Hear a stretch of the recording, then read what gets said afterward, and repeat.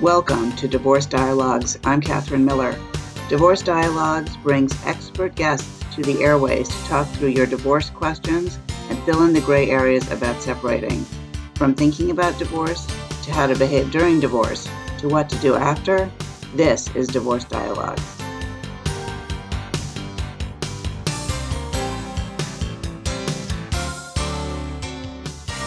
Welcome to Dialogue on Divorce. I'm Catherine Miller. I'm the founder of the Miller Law Group.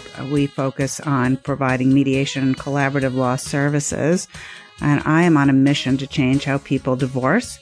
Today, our guest is Sam Margulies. Sam was one of the first divorce mediators in the country. Beginning in 1979, he helped lead the movement for mediation and helped to found the first state and national divorce mediation organizations. He's written 3 books and numerous articles on divorce and mediation and has helped thousands of couples negotiate cooperative and amicable settlements. He continues to mediate from his home in Oriental, North Carolina. Sam, I'm so happy to have you on the show. Welcome. Thank you. And I thought, since you've been around for a little while, around the mediation block a few times, that maybe you could give us some sense of what the early mediation community was like and what was the significance or what was going on in the culture that led you and others to really think of mediation as an option for people. I started practicing law in 1978 and for various reasons soon ended up with a divorce practice. And one of the things that became evident very quickly was that even though most divorces were prepared for a trial, almost no divorces went to trial. And the longer I was in the business, the more I realized that 98 or 99% of all divorces are settled prior to trial. So there was a major disconnect between the notion that people would spend years and tens of thousands of dollars preparing for a trial that everybody except them knew wasn't going to happen. Yeah.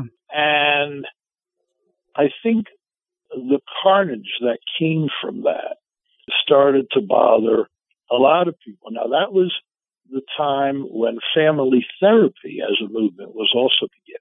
And there were increasing numbers of therapists who were starting to say, hey, wait a minute, this is nuts. Isn't there a way that we can help people get to that settlement without first having to prepare for a trial? I think that was the primary impetus that certainly that's what got me going. Mm-hmm. And I believe that was one of the dominant things that got other people moving as well. So the questions from the family therapy, movement to lawyers, really, to the legal profession, can't we find some way to help these people make a decision and find some solutions without heading towards trial? Sure, because they weren't getting a trial anyhow. Right. So it started to appear as a great big scam. Now, I don't think the legal profession was consciously cheating, but you had a $10 billion industry that had a lot to lose if suddenly divorces could be resolved for $2,000 instead of $20,000. So there was a great deal of resistance. In fact, when I started mediating, I was the first mediator in New Jersey, which is where I lived at the time. The family law section of the state bar had serious discussions about bringing disbarment proceedings against me. So Wow. It was hot. I don't want to just sort of gloss that over, Sam, because that is a huge statement about how threatened that community must have been at the time. Oh, they were dreadfully threatened. And they also, it was a war. For 5 years, I fought a war in order to be able to mediate. They lied shamelessly about what mediation was and how people were going to get screwed and how everybody was going to not find all those hidden assets that it turns out there are not so many of. It was ferocious. Yeah. And it took a good 5 years before there started to be a sort of resigned acceptance that this was here to stay. And what were those early clients like? The people who sort of bucked the trend and said, I think we can figure this out with help. Well, I think even before this mediation movement started, in fact, one of the things that happened with me is that I would get calls from friends who had decided to divorce, and couldn't I help the two of them work it out? Now, in those days, we didn't even have the vocabulary that we now have about mediation. And so the immediate accusation was that we were engaged in dual representation. But I did manage to help a number of friends and personally saw that this could be done, and it just started to make more and more sense. And so out of that grew this movement that has had its own uneven development. But nevertheless, it's remarkable how many people are now engaged in the process. How many divorcing couples are engaged in the mediation process? Well, I thought at the time when we started that this thing would grow a lot faster. One of the problems with the legal profession is very few lawyers ever took a course on statistics. And it is the only profession that does not maintain any empirical data on itself. So we don't know a lot of things. So, for example, I still can't find any reliable statistics on what percentage of couples are using mediation. I have a hunch it's increased, but I suspect maybe 10% at this point, because it's still a hard sell. So, I want to stop you right there, because one thing that I want to say is, I'm not a newcomer to the divorce mediation practice. I took my first mediation training in 1990, and I've been mediating since then. And I have noticed over the time of my career that mediation has become a lot more accepted in the language of the litigators in my community, meaning in the early days and even in the the first half of the 21st century, first 5 years of the 21st century, I would get a lot of people coming in saying, I don't like mediation. I've read a lot of badly written mediation agreements. Mediation provides sort of second-class results. And over the last, 15 years, I think that's changed a lot, at least in New York, where I practice. And still, I think there is some misconceptions in the practice, in the world, about what mediation does and does not do and who it is and is not appropriate for. So let's talk a little bit about that, if you wouldn't mind. Well, let me just comment on what you said. I stopped practicing conventional law in 1986 and limited my practice to only mediation. So I stopped having cases with other lawyers. I think if your practice is mixed, you still deal with lawyers a great deal. There are still very many lawyers who never accepted mediation and who still toe the party line that mediation is a very bad thing. Now, if a client happens to go to one of those lawyers for a consult, they're going to hear a lot of very negative stuff about what mediation is. So it really depends who people talk to very early in the process as they think about divorce. I completely agree with that assessment, especially since, sometimes people might have an idea, this is what I want to do, and hold that strongly. And if they go to talk to a lawyer who says, you don't want to do that, say, well, you're wrong, I do want to do it. But that's not usually the case.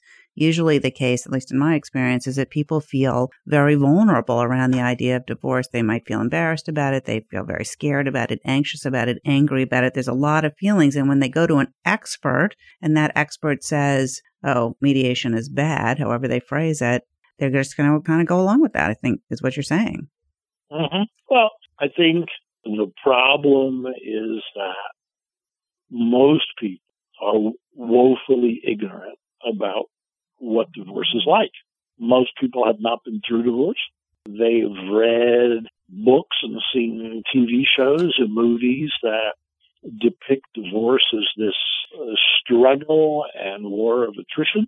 And they think that if they're getting divorced, they have to go engage in this big struggle. So if somebody comes along and says, oh, wait a minute, that's not really the way it is, a lot of people are going to fall back on what they think they know. And there's just a tremendous amount of mythology out there and a tremendous amount of downright ignorance. I mean, very few people, if you ask them, would realize that settlement is the overwhelming norm. That is not a public fact. I know it. That's why, and one of the reasons why I'm on a mission to change how people divorce, because if they did know that, then the question isn't whether or not you're going to settle, it's how. And that's a completely different question. And at what cost? Because one of the unnecessary costs of the conventional system in which you prepare for a trial and then settle the case is that when lawyers do discovery, and of course the time spent on discovery constitutes a very large part of legal fees, the lawyer is collecting information to pin down the other guy at trial.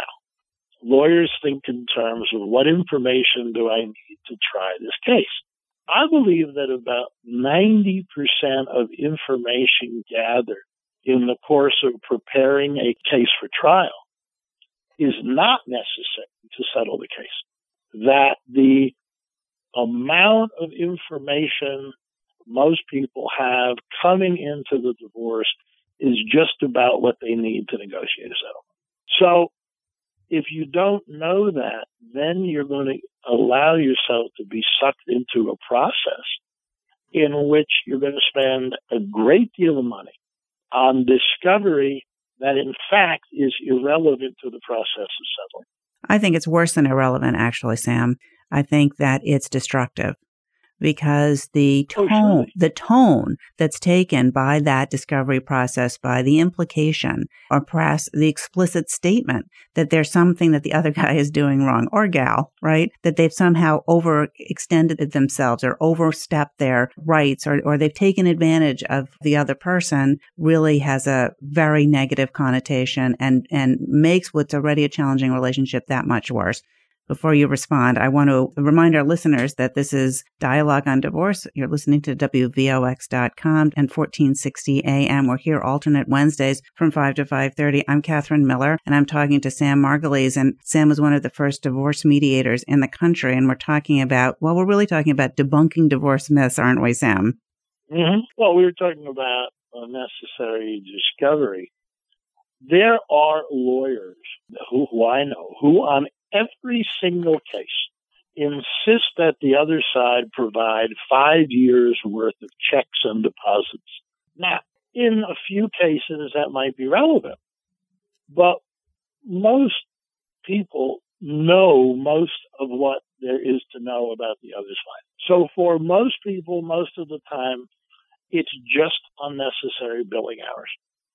It's also annoying as hell to have to put that stuff together and send it off to your spouse's lawyer. And people tend to blame the spouse for things done by the spouse's lawyer. So the notion of bad faith just breeds and grows.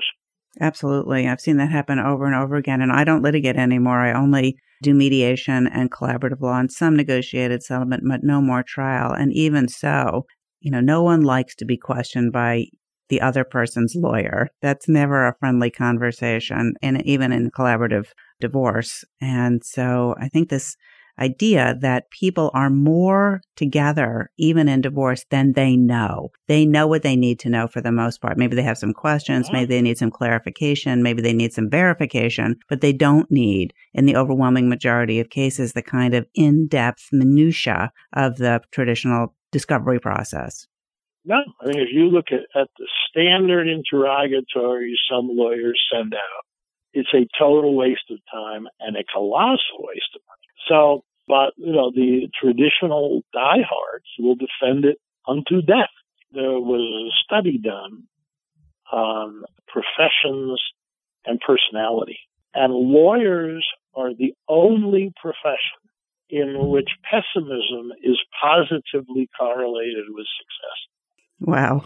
And very solid research. This was not fly by night. And it's remarkable because the lawyers who see skullduggery everywhere are the ones who are going to spend most of your money on unnecessary discovery.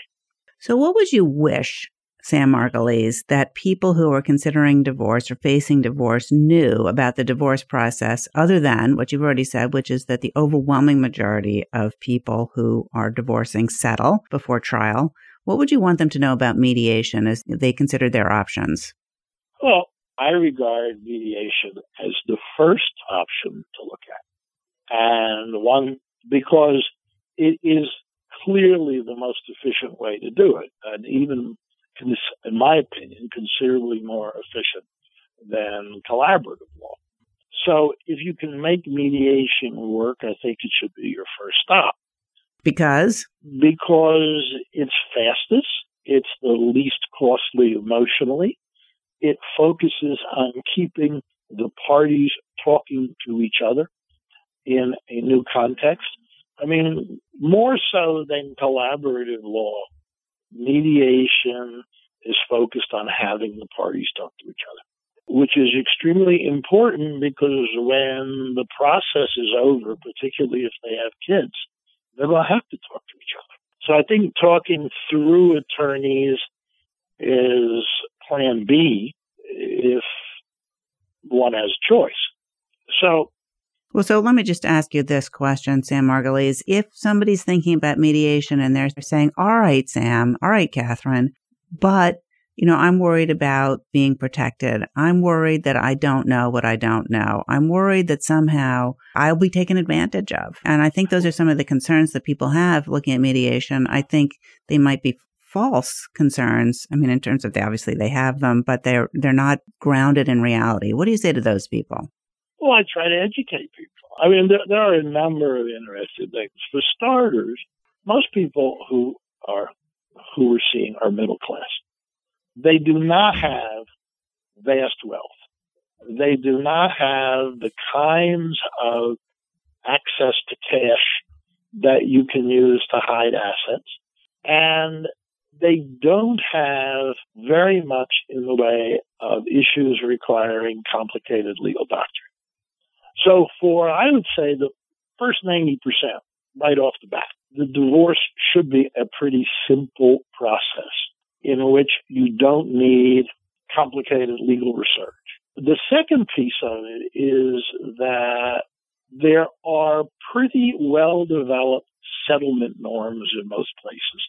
Because divorces don't go to trial and they are negotiated, each case is not so different than each other case, so that I find that what emerges in most jurisdictions are norms, so that if you give 5 experienced lawyers the profile of some garden variety case, I think they all know within a few percent what the outcome is. Now, that's a pretty important concept.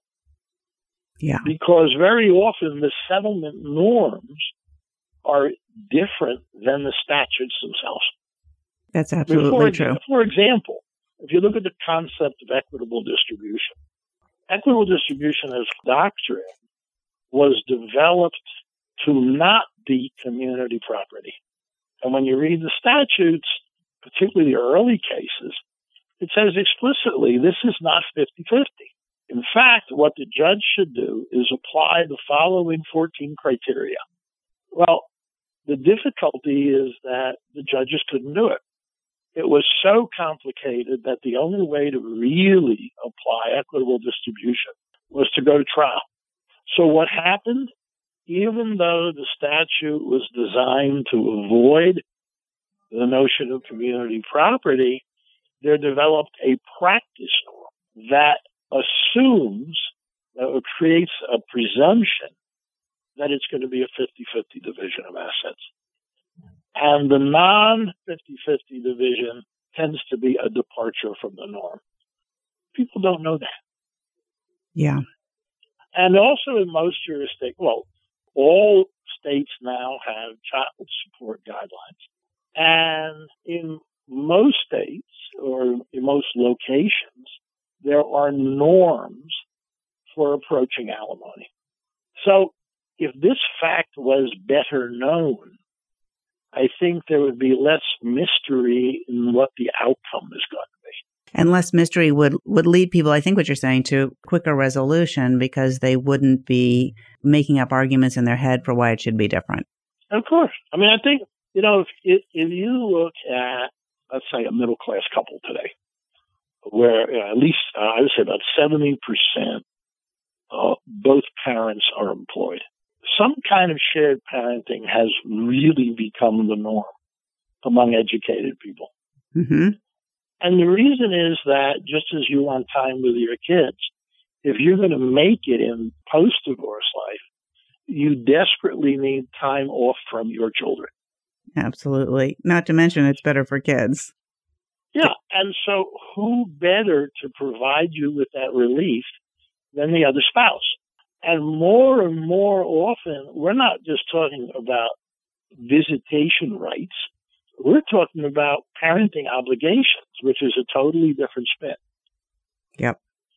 So I almost assume at this point that when a couple with kids comes to talk to me, there's going to be some kind of real shared parenting, barring some notable deficiency on the part of them.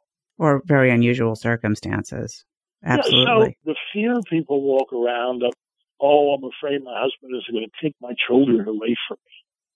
This is like baloney. And yet you still find people walking in and saying, my husband said he's going to take the kids away from me. Well, they come from a place of fear, and also because people say things in moments of anger that they don't really mean all the time. Sam Margulies, I just want to give people an opportunity to contact you if they have any questions for you. How could they best do that? Well, I have a website, which is sammargulies.com, and they're welcome to call me any day between 9 a.m. and 9 p.m. at